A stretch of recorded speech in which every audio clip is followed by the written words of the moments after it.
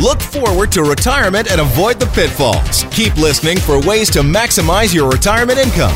More Than Money with the Popowich Carmeli Advisory Group, CIBC Wood Gundy, on News Talk 770.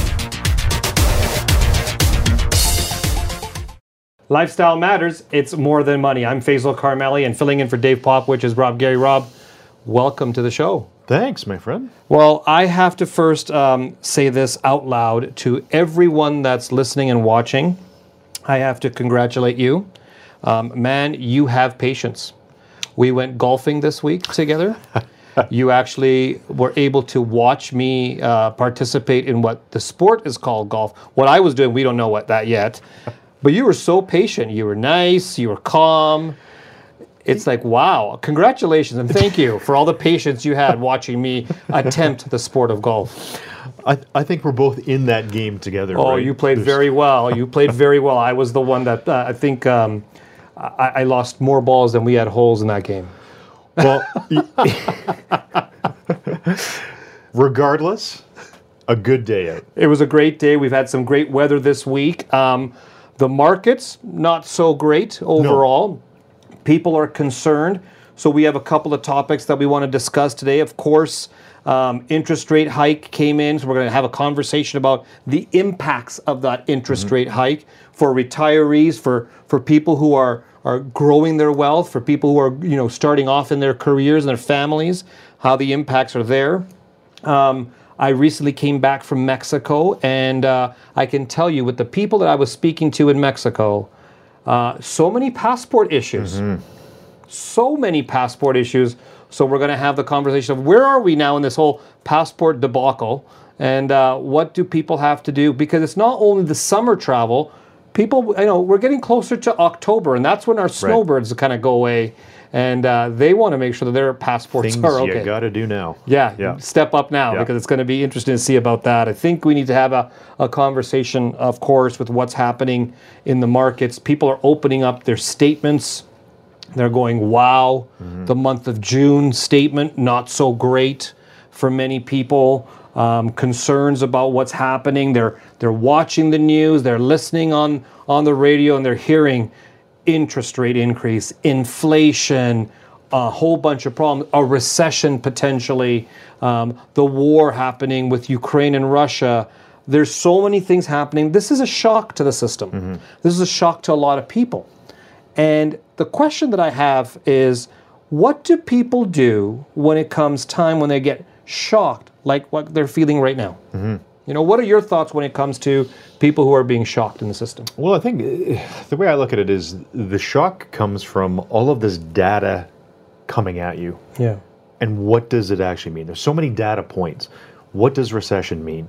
What does inflation mean? Because it means there's a broad news articles coming at us, but what does it mean individually for every person is completely different. Yeah, so you're basically saying the macro information is coming down, but how does it impact the micro, the individual household or family?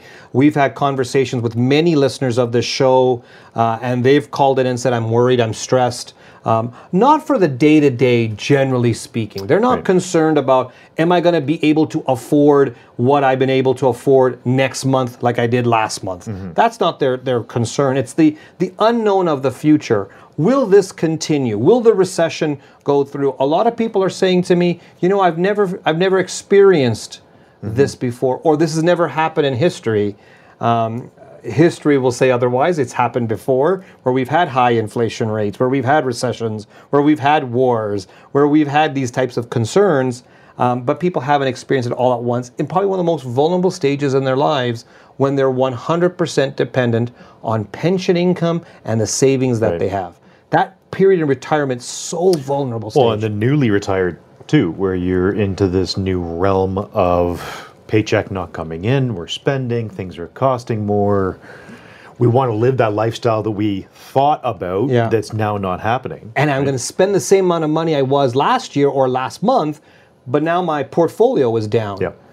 Oh my God, that fear of, will it be enough?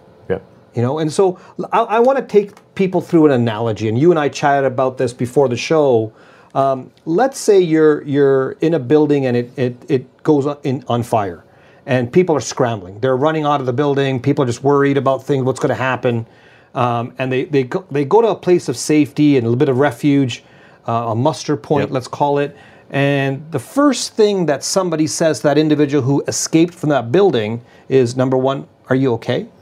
Most people say, yeah, I'm fine. I'm okay. I'm all right. But then generally they say, maybe you should get checked out. Go to a doctor and just make sure you're okay. And I think that's the same type of analogy I want to use in this type of a concern. There's a storm or there's a building that's under fire. And we need to make sure that we're okay. We'll call it a financial checkup.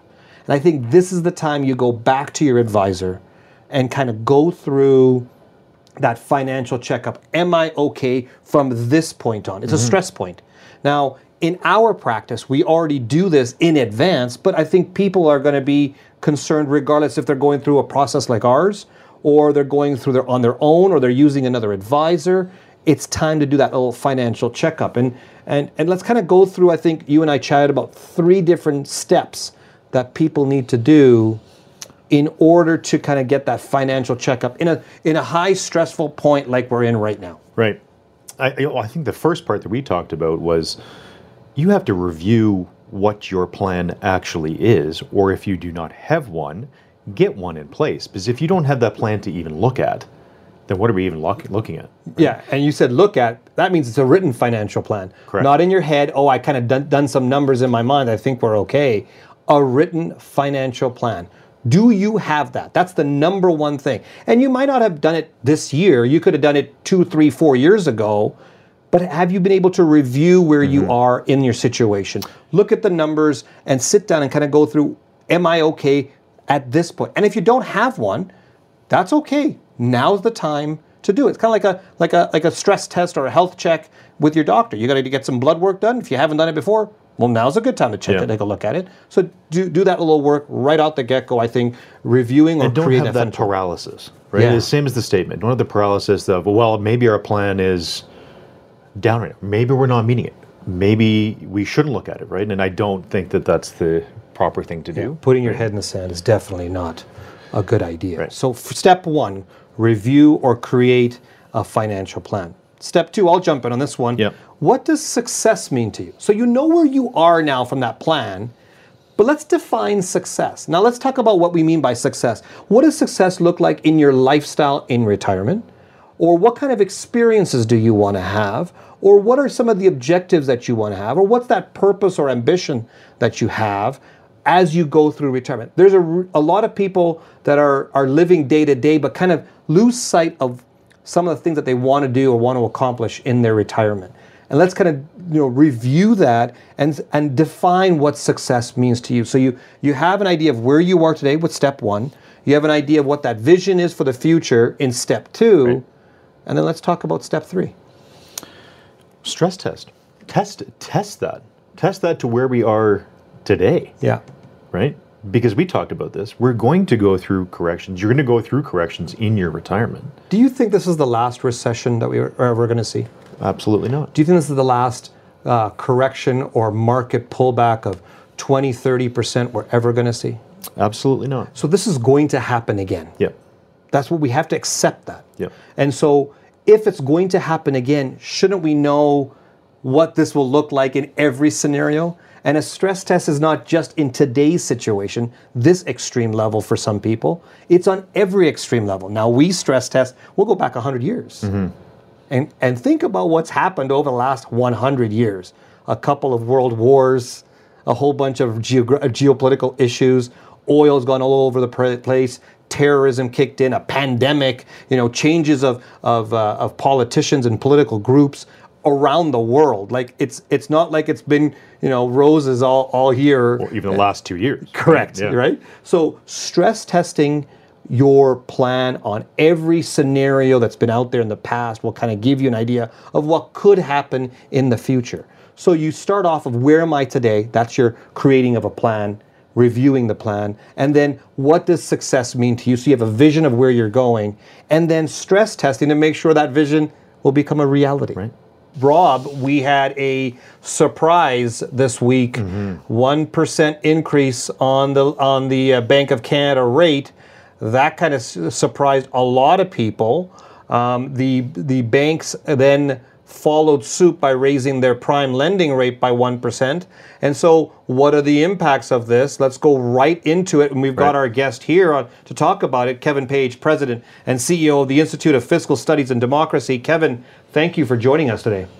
Good to be with you. So let's go right into it, Kevin. What will be the impact of this interest rate hike to Canadians? What do you see transpiring because of it? Yeah, so I think the impact will be felt over a number of quarters. So this is an impact that, central bankers talk about transmission mechanisms. It takes a number of months, quarters for to feel the full impact.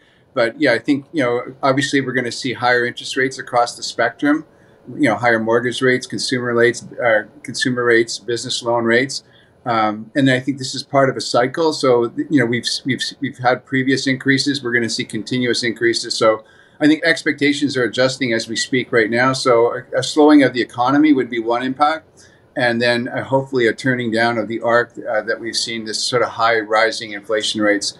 It will happen hopefully some number of months down the road. Kevin, I know there's been a lot of news out there and people are going, okay, why are we seeing these increases? And we see it, right? We know inflation is increasing, and this is what the Bank of Canada has in their toolbox. But maybe give us your insight on why we're seeing these increases and the level that we're seeing. Yeah, so I think from a central banker perspective, that inflation, they're given the task of trying to keep inflation in the 1 to 3% range.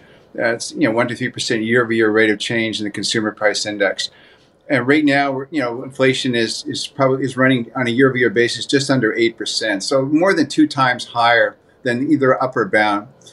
Interest rates right now, their policy rate is set at 2.5%, which is actually historically still a relatively low rate, even though it comes on top of a very large increase. So they're telling us that they have to normalize their policy rate, that interest rates are just too low given the rate of inflation. And it's having a distorting impact on inflation, on asset prices. So really from their point of view, they're trying to get back to what a normal would actually feel like. But to do so, unfortunately, they're trying to slow the economy down, which is unfortunate. When you do that, that means less output growth. That means higher unemployment. So, Kevin, when you look at these levers that the central banks are doing, they're seeing that they're trying to slow down the economy. It's more of a demand type of initiative. I've got a 2-part question for you. How much do you see interest rates rising by? And then the number 2 question to that is, there's a fiscal side that can happen. Federal governments can, if let's say they stop spending or stop increasing their spending, wouldn't that also help the inflation? Like, can we not have the other side of the equation, the fiscal side, support this to prevent a potential recession or a major slowdown in the economy? Yeah, it's a great question, Fazal. I think we need a sort of a 2-pronged approach.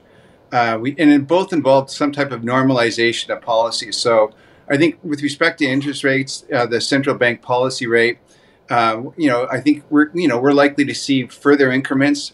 Probably see it go well to 3%, maybe even above 3%.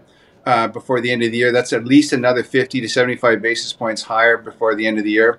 I think they're also doing something, setting the policy rate as a key lever. The other key lever is their balance sheet. They're trying to, they're doing something called quantitative restricting. So they're reducing the size of their balance sheet. And then with respect to fiscal policy, you're absolutely right. We need to normalize these deficits.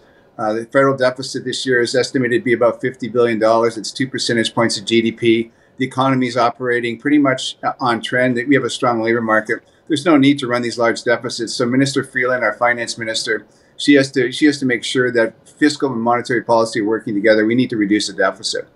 Let's put you in charge of both the Bank of Canada and you're now the Minister of Finance. What would you do if you were in charge of the Bank of Canada right now? And what would you do if you were the Minister of Finance right now?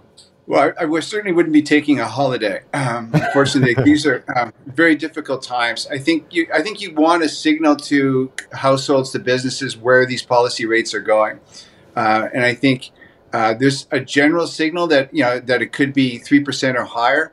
I think a lot of economists think it needs to be much higher, and actually to bend the arc on these inflation rates. So I think, in the past we called it forward guidance. We need to kind of, if I was, the central banker or the governor of the Bank of Canada, I would be saying, I want, unless we have a fundamental change in the outlook, something happens geopolitically that we can't anticipate, that you should expect maybe a 4.5% policy rate. So we're still maybe a good 2 percentage points lower with respect to, these interest rates. And that would pass through again to prime lending rates, to mortgage rates, to household rates. I think if I was the Minister of Finance, Minister Freeland, I was asked to replace her. Again, no holiday there. I think you basically, we saw in our last budget, she's trying to control spending. We didn't get much spending in the last budget. I think she's promised spending reviews. I think we should use these spending reviews and actually to try to reduce the deficit on a faster track. The deficit is coming down. It was more than $100 billion in 2021-22. It's estimated to be $50 billion this year and $30 billion next year. But that's in the context of a strong economy. We can improve even on that deficit reduction. So these are difficult times, still enormous amount of uncertainty, not easy. Nobody really would want to be the governor of the Bank of Canada and the Minister of Finance in these times, including myself. One last question for your average Canadian. Let's say they're getting close to retirement with rising interest rates, inflation the way it is, a potential recession. What's your advice to them?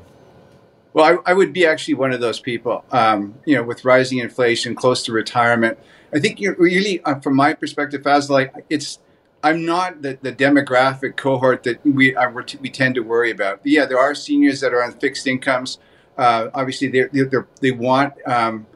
They want the governor of the Bank of Canada to achieve his lower interest rates. The people I'm more worried about are the people that perhaps have bought a house in the past couple of years, inflated housing prices, carrying very large mortgages. We potentially could see month-to-month declines in housing prices. And the big concern I think out there is just we build up so much household debt, particularly mortgage debt, that this debt is going to get very heavy. It's going to be really difficult for younger people. And really to manage over this next year period. So I think we need the whole economy really to adjust inflation expectations and try to drive these rates down. But again, this is a global problem. It's not a Canadian problem. Well, there you go. We got some great tips, great advice, some good information from the President and CEO, Kevin Page. He's the President and CEO of the Institute of Fiscal Studies and Democracy. Kevin, thank you once again.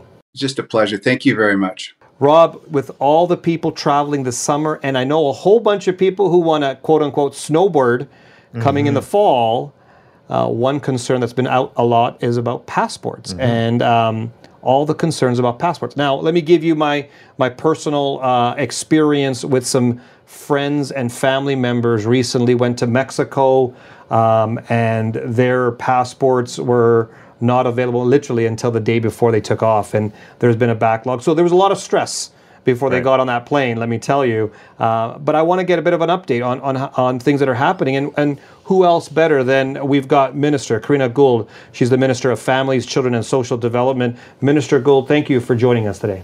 Thanks for having me, Faisal. So let's go right into the questioning then, right? Yeah, absolutely. Karina, as Faisal mentioned, there's been a lot of rumors and questions and backlogs and wait times. Can you kind of give us how did we get to this passport backlog to this point in time? Yeah, sure. So, first of all, I hear Canadians on the frustration and the anxiety about passports. We're here essentially because for 2 years, Canadians followed public health advice. They stayed home. There were travel restrictions in place.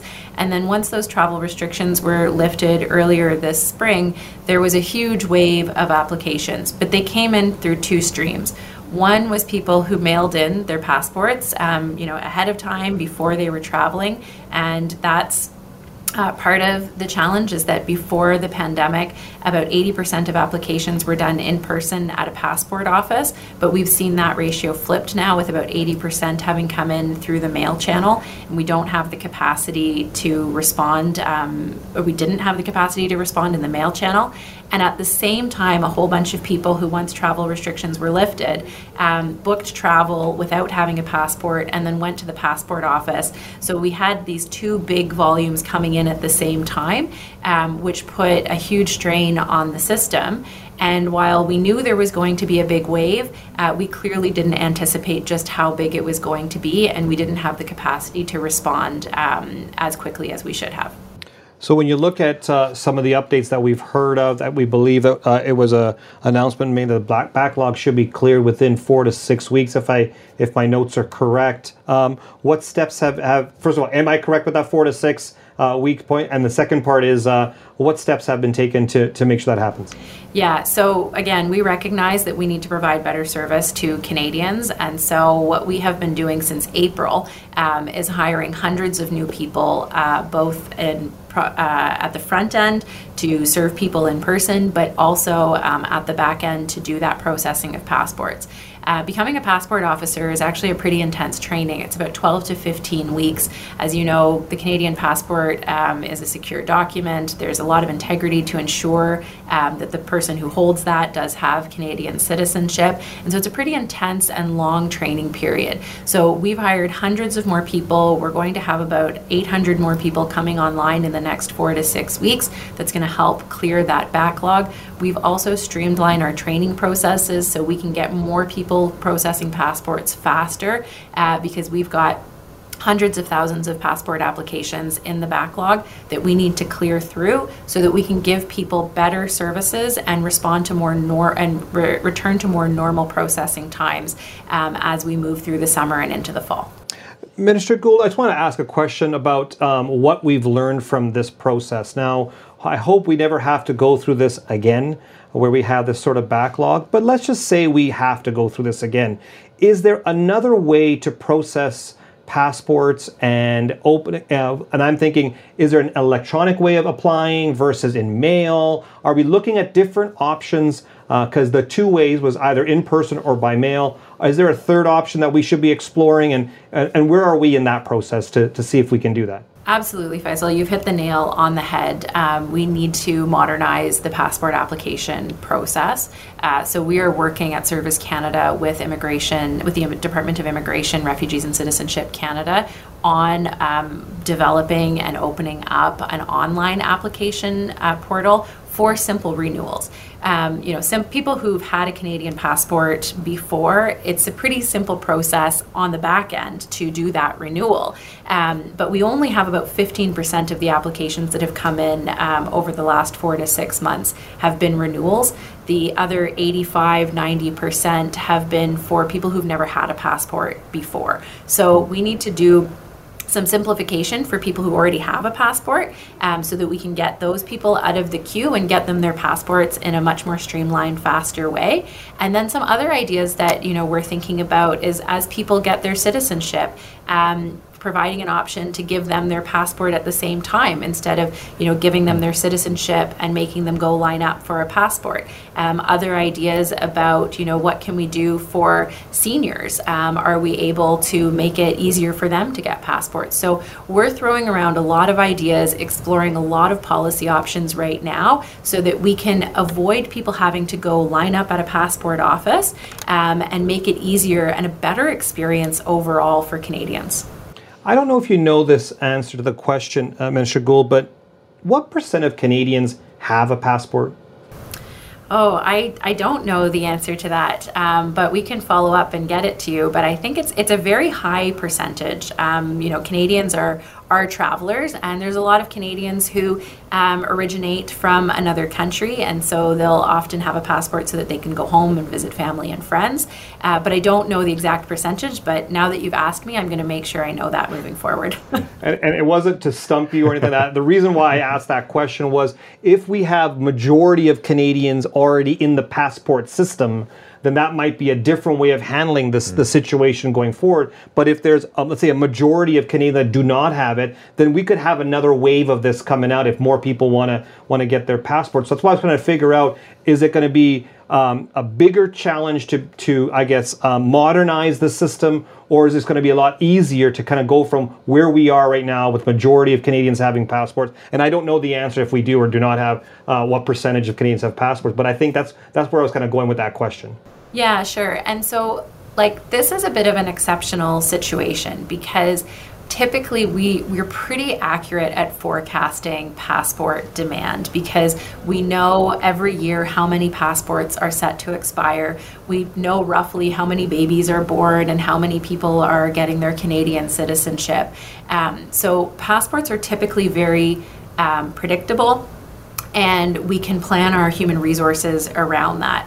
What's unique about this year is that for the past 2 years, in 2020 and 2021, we had very low volumes of people applying for passports. About less than 400,000 in 2020, about 1.2 million in 2021.